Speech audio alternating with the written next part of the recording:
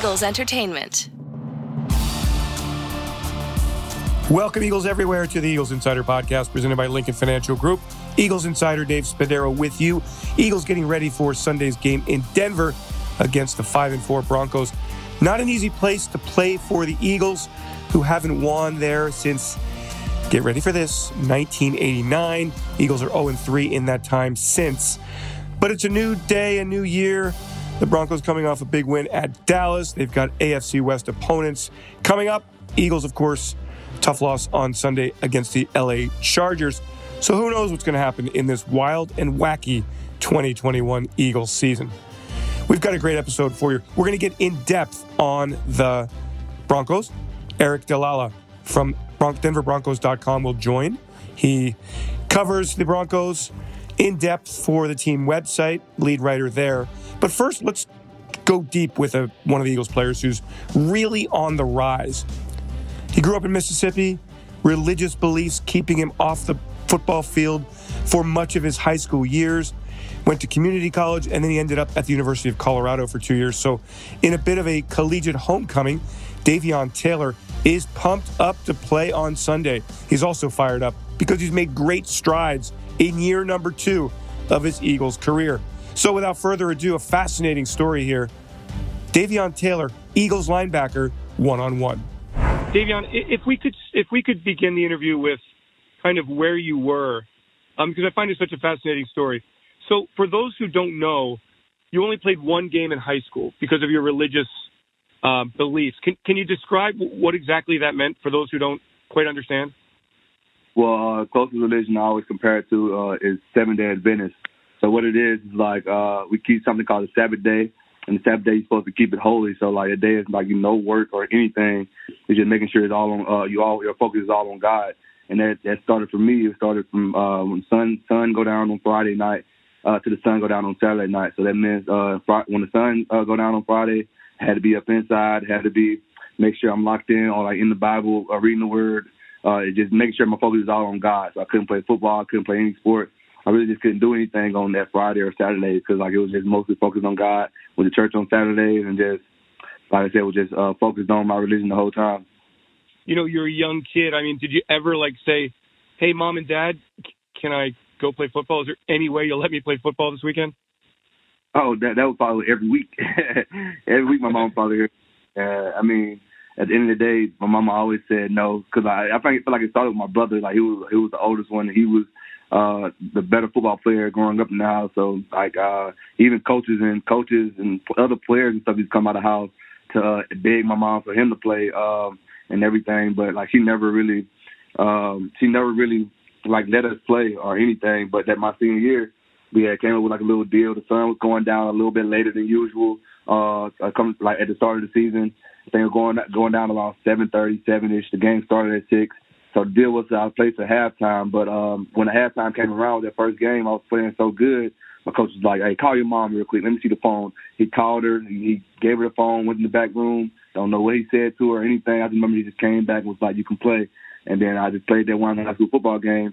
I played the same thing the second game. It was until halftime. But after that, she was like, it was a no-go. When the sun went down, she wanted me off that field. And that's why I just respected her wishes and everything with that. And after the second game, I was like, hey, I did way more than my brother did. My brother never got a chance to step on the football field.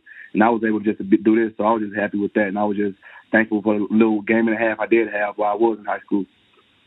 So how did you play in that game and a half? What kind of performance did you have? The first game, I can't remember exactly how many tackles I had. I just remember I had like 8 or 9 tackles. And I played safety at this point. So I played like 8 or 9. I had like 8 or 9 tackles. I had an interception. I had like 4 or 5 PBUs. So, like, it was like that first game, like, it was like I had so much built up, and I just wanted to show the world. I show my school and show everybody around me that I can play. And that's what I was able to do that on that Friday. It's really amazing. I mean, you literally, so you would practice all week. And in high school, practice is not exactly teaching you the instincts that you need to play at higher levels. So when you got to community college, were you just kind of running around wild until you at least got a sense of what defense was all about? Yes, I feel like I was. Definitely like my first year. I feel like I was just running around. And then but the coaches, they knew that my experience was like I didn't have none at all. So they started to work with me more and more. It started to be like I was in a position. I look at the tackle. When the tackle do this, go find the ball. Or like when somebody do this, go find the ball. So they kept it kind of simple for me. So then JUCO was a little bit slower. It wasn't as fast as a university or anything. So I had started to get used to that feeling. It was really for me in junior college. I learned a little bit, but at the end of the day, it was really see ball, get ball. So whenever I saw the ball, I was running. If it was across the field, if it was 50 yards down the field, I was just going to find the ball and trying to make a play. Davion, obviously there's a physical element to football. Were you always a really physical kid, or is that something that you've had to kind of develop the more you've played? I mean, great athlete is one thing, but you still have to be super physical to play at this level. I felt like I was always physical. So I always loved the weight room. I wasn't always the biggest guy coming into community college, but like I always loved the weight room. I loved to hit people and everything. But I feel like the physicality, like it was there, but it wasn't like as it should be. As like I feel like as a college football player at first, and then I feel like as I got to Colorado, like they had to hone in on me just being more physical, making sure I'm going to attack the block, making sure when I do attack the block, making sure I'm have my eyes on the blocker who's attacking me and not trying to find the ball. So like it really was just when I got to Colorado, it was just bringing out that physicality even more. And then when Coach Tucker came in my senior year, and I feel like he really brought that SEC mentality because, he came from Georgia and everything. So, like, in every single day we was hitting. So he really brought, I feel like that extra physicality I really needed in order to, like, for this level. And I feel like if I would have played in the SEC, like, him by himself prepared me if I was to go to the SEC also. One thing to clear up, because I'm a little confused. So you didn't play from sundown Friday to sunup on Sunday. So is that correct? And then if that's right, like how did you play in college? So it was sundown Friday night to sundown Saturday night. And then gotcha. how I played in college was like when I got to college, when I turned 18, my mom was like, it's my decision. So I never really thought God hated football or anything. She never thought God hated football or anything. She just wanted to respect the religion in her house. So like when I tried out and everything, and this is why I still try to keep my religion a part of my life, because when I tried out for my junior college, when it came down to there's three of us, and Coach Collins in the office was like, he's going to cut one of us. Like that night, I prayed and I asked God. I was like, if it's not meant for me, it's like this is not my journey. Do not let me make this team. But if it's for me, I'll give everything I got, and I will just continue to just make sure I keep a religion in my life. So I feel like he answered my prayer by me just making the team that same week. I ended up making the team. And as I made that team, I feel like I was like, all right, God is telling me he don't hate football. And so like when I do go to a junior college and when I am playing on Saturdays, I just got to make sure I'm giving him the glory and make sure I'm giving him all the praise as I'm doing it and not just make sure it's not all about me. Understood. That's good. So I would imagine before we get into the Eagles part of it here, you never will take playing football for granted. Like every chance you have to play is a blessing for you. Yeah, it truly is, because like I know I wouldn't even be here if it for one, like if I didn't make the team in junior college and I didn't feel like God was with me along this whole journey, I know I wouldn't be doing anything. So like I feel like every time I step on the field, it's truly a blessing, because if it wasn't for that, I wouldn't be here. So Davion, compare where you are right now with where you were as a rookie when you only played in a few games. You had a handful of snaps on defense. Most of it was special teams. I mean, they always talk about the speed of the game. You're even coming from a further part of it. Like how much different are you now than you were a year ago? Oh, I feel like I've improved tremendously. Just because like my play recognition is better. Like I'm taking less false steps. I mean, to this day, I'm still learning day by day. But like compared to last year, I don't really. If I do make a false step or anything now, I feel like I'm able to make up for it. Like compared to last year, like if I took that false step, probably taking too many false steps. Like I'm biting real hard on the run, and it's a play action. And I'm too late. But now like I'm starting to see things way quicker. I'm starting like to know what's coming before it even comes. I'm starting to like catch up with the speed. So like I'm starting to just being able to play faster and like know what's coming before it comes. And I'm not even like like this year I'm starting to not second guess myself, because last year it was a lot of times that you'll see me probably like when I was on the field, I'll probably be second guessing myself, like saying, all right, what's going on? Like even on the field, but now I'm out. Like if I see something going on, I know what it is, and I'm able just to go right into it instead of just having those second guesses that can make me probably not make a play. So like I just feel like I've improved tremendously with that, and I've improved tremendously when it comes to just the physicality of the game, when it comes to just my coverage. I feel like I've improved so much compared to last year. Like it feel like I'm just a whole different player. Why is linebacker so difficult in the NFL? What for fans who don't quite understand? They say, why can't you do what you did in college? See the ball, go get the ball. Why is it so difficult to do that in the NFL? And because you have the alignment and assignment, and if you're not in your assignment, it can be a big play. So the biggest adjustment for me coming into like junior college, from Colorado until now was Colorado. When I was a linebacker, I played outside of the box, and now I'm inside the box. So like you're not seeing the whole thing. You're seeing just the lineman and the running back, and like you have to make sure if you got a puller, you got to make sure you go to another gap. It was like if there's two pullers, you got to go over two gaps. If there's a slicer, you got to go over a gap. Like so, it's so much more that you have to like know and while you're inside the box. And like I said, one little mistake can open up a big gap, and it can be like for a big run, or like if not even that, like if you suck up too much on the run, it's a play action, and you're not getting out quick enough. It can be a big pass play. So it's like so much like hone in on the linebacker. So like it's really way less room for mistakes compared to like college or anything where you can just see ball, get ball. Now you have to actually do your assignment, do your make sure your alignment is straight, and then after you do all that first, then you can go whenever you see the ball, then go get the ball. But you always have to make sure you have to do your job first before you do anything. So I know Sunday it won't be in Boulder, but it will be in Denver, and I know that the Buffs play in Denver. So like, will you stand on the field pregame and just look around and go, "Hey, wow! I mean, this is an amazing journey." Yeah, it is. Because I still remember my first D1 game when I had walked into the Denver Broncos stadium because it was our first game against DSU, and I walked in the stadium and like I remember telling myself like one day I'm going to play here. So like now I think when I go there now it's just when I walk on the field and do like, oh, I'm here. Like now it's going to really, I mean it's hit me already, but like now I feel like it's about to hit me again. Like this is where. Like I told myself I would be playing one day, and now I'm actually playing here. So like it's really about to be a dream come true. Going back to Colorado and being in that stadium that I played in college, and just now playing in the NFL game. So it's really like truly a dream come true, and I wouldn't give it up for the world. Last question, Davion. How much more improvement is there in Davion Taylor? Oh, so much right now. If I had to give you a percentage of how good I am right now, I'll probably say 40-50%. I feel like I have so much more growing to do. I'm still learning so much more, and like I feel like I wouldn't even call myself raw anymore because I know what I'm doing now. But I still have so much growing to do, so much more growing to do. Like I feel like I see some plays, sometimes I can see it faster, and like I feel like the more and more comfortable I get in this defense and everything, I feel like the more and more like I'm going to start making more plays, and I want to get to the point that I'm faster than the game. Like I feel like at every level I got to the point. I started off slow, but once I figured it out, I was able to be faster than everybody else on the field. And I want to get to that point, and even at this level, when I get to the point that I'm like, all right, I know what's coming. I'm about to go get the ball before I want to know what's going on before it even happens, and that way I can make way more plays and just get my name out there even more. Will you have any friends or family at the game on Sunday? Oh, I have like some people from Boulder, some old college friends. It's going to be some people from Colorado. I know that, so like it's going to be exciting just to go back to. I feel like it's my second home, so like I'm really really excited to go back out there. So the Broncos, they've overcome all of these injuries. They played really well last week at Dallas. Crazy win for them, 30-16 over the Cowboys and Dak Prescott. What's next for Denver? The Eagles are coming to town. Let's get the lowdown on the Denver Broncos from Eric Dalala, denverbroncos.com. Eric, it's interesting. I looked at the Broncos as a team that, 3 wins to open the season, not great opponents, some tough times after that, some tough losses.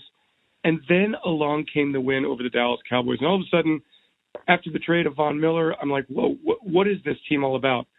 How defining to you was that win against Dallas? How much does that change the direction of what the Broncos are going to be this season? Yeah, I think it changes everything because, like you mentioned, the 4 losses there in a row, all the AFC opponents, it kind of gave you the sense that the Broncos weren't ready to compete. They weren't ready to kind of fight for a playoff spot. And then winning in Dallas, one, it steals you a game that you don't think you're going to win, puts you right back in the mix. But then also it kind of opens up the possibility that if you can beat a team like Dallas that badly on the road, then maybe it's not out of the question to beat the Chargers at home, to beat the Chiefs at home, to go on the road and beat a division opponent. It does kind of change the whole outlook of the season. So how did it happen? I mean, you trade Von Miller, and I guess from the outside, people are going, all right, well, the Broncos are kind of building for the future. And then you just swamp the Cowboys. What's your perspective on how it went down last week? Yeah, I mean, Von's a big name and obviously the face of the franchise, and people miss him here in Denver. But I think the fact of the matter is that after the first 4 games of the year where he played really well, the last few, he got injured on Thursday night in Cleveland, but against the Raiders, against Pittsburgh, he was kind of limited. And so it may sound crazy, but guys like Malik Reed, Jonathan Cooper, they'd actually probably been playing at a little bit higher level just over that small sample size. And so there wasn't a huge drop-off in terms of the pass rush. But all year they've been talking about, can this secondary be the best one in the NFL? It had the talent, and it hadn't quite come together. They gave up a bunch of big passing plays earlier in the year. They were kind of susceptible to that. And against Dallas, they didn't let that happen against CeeDee Lamb or Amari Cooper. And Dak Prescott was a little bit off on a few of them. But the defense finally played at that level. And I don't know if it was, just the right day, or if some of these young guys are saying, hey, we've got an opportunity now with Von gone. But they played really well. And then the offense, Teddy Bridgewater put together an efficient performance, didn't turn the ball over. That's probably the biggest thing from a year ago. I think at this point last year, the Broncos had like 22 turnovers, which was last in the league. Right now, just 10, which is in the middle of the pack. And, it's what let them win some games. So I think the fact that they were able to do that and then run the ball really well, which is supposed to be the identity of this football team, it just kind of all came together in Dallas. Yeah, that's a great segue, because I was going to ask, what is running the football? It's always been, it seems, what the Broncos have been about with that scheme. Now you've got this deadly 1-2 punch. Is that what you're leaning on from an offensive standpoint, the physical, explosive nature of the run game? Yeah, I mean, I think that they don't want Teddy Bridgewater to throw the ball 35, 40 times in a game the way that, Justin Herbert did last week, for example, against the Eagles. I don't think that's the recipe for success for this team. They need to run the ball well. They need to play with some play action, get that going. And that's when Teddy Bridgewater can be efficient. If he has to drop back and pass every time, or if he has to be in the shotgun and let guys kind of tee off on him, that's when some injuries on the offensive line might show up.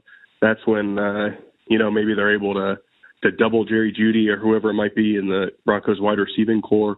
And that's when things get a little dicey. And so if they can kind of slow the game down, minimize some of the possessions, put together long drives.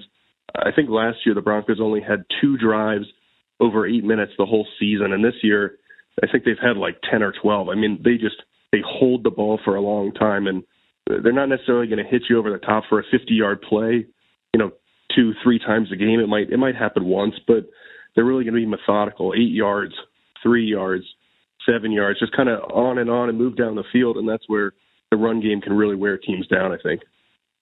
And yet it seems like they have the talent to be a really dynamic passing attack with Jeudy, with Sutland, or with Patrick. I mean, Sutton, they've got young talent. Is it because it just fits Bridgewater to be kind of a more of a, and I hate to use the term, game manager?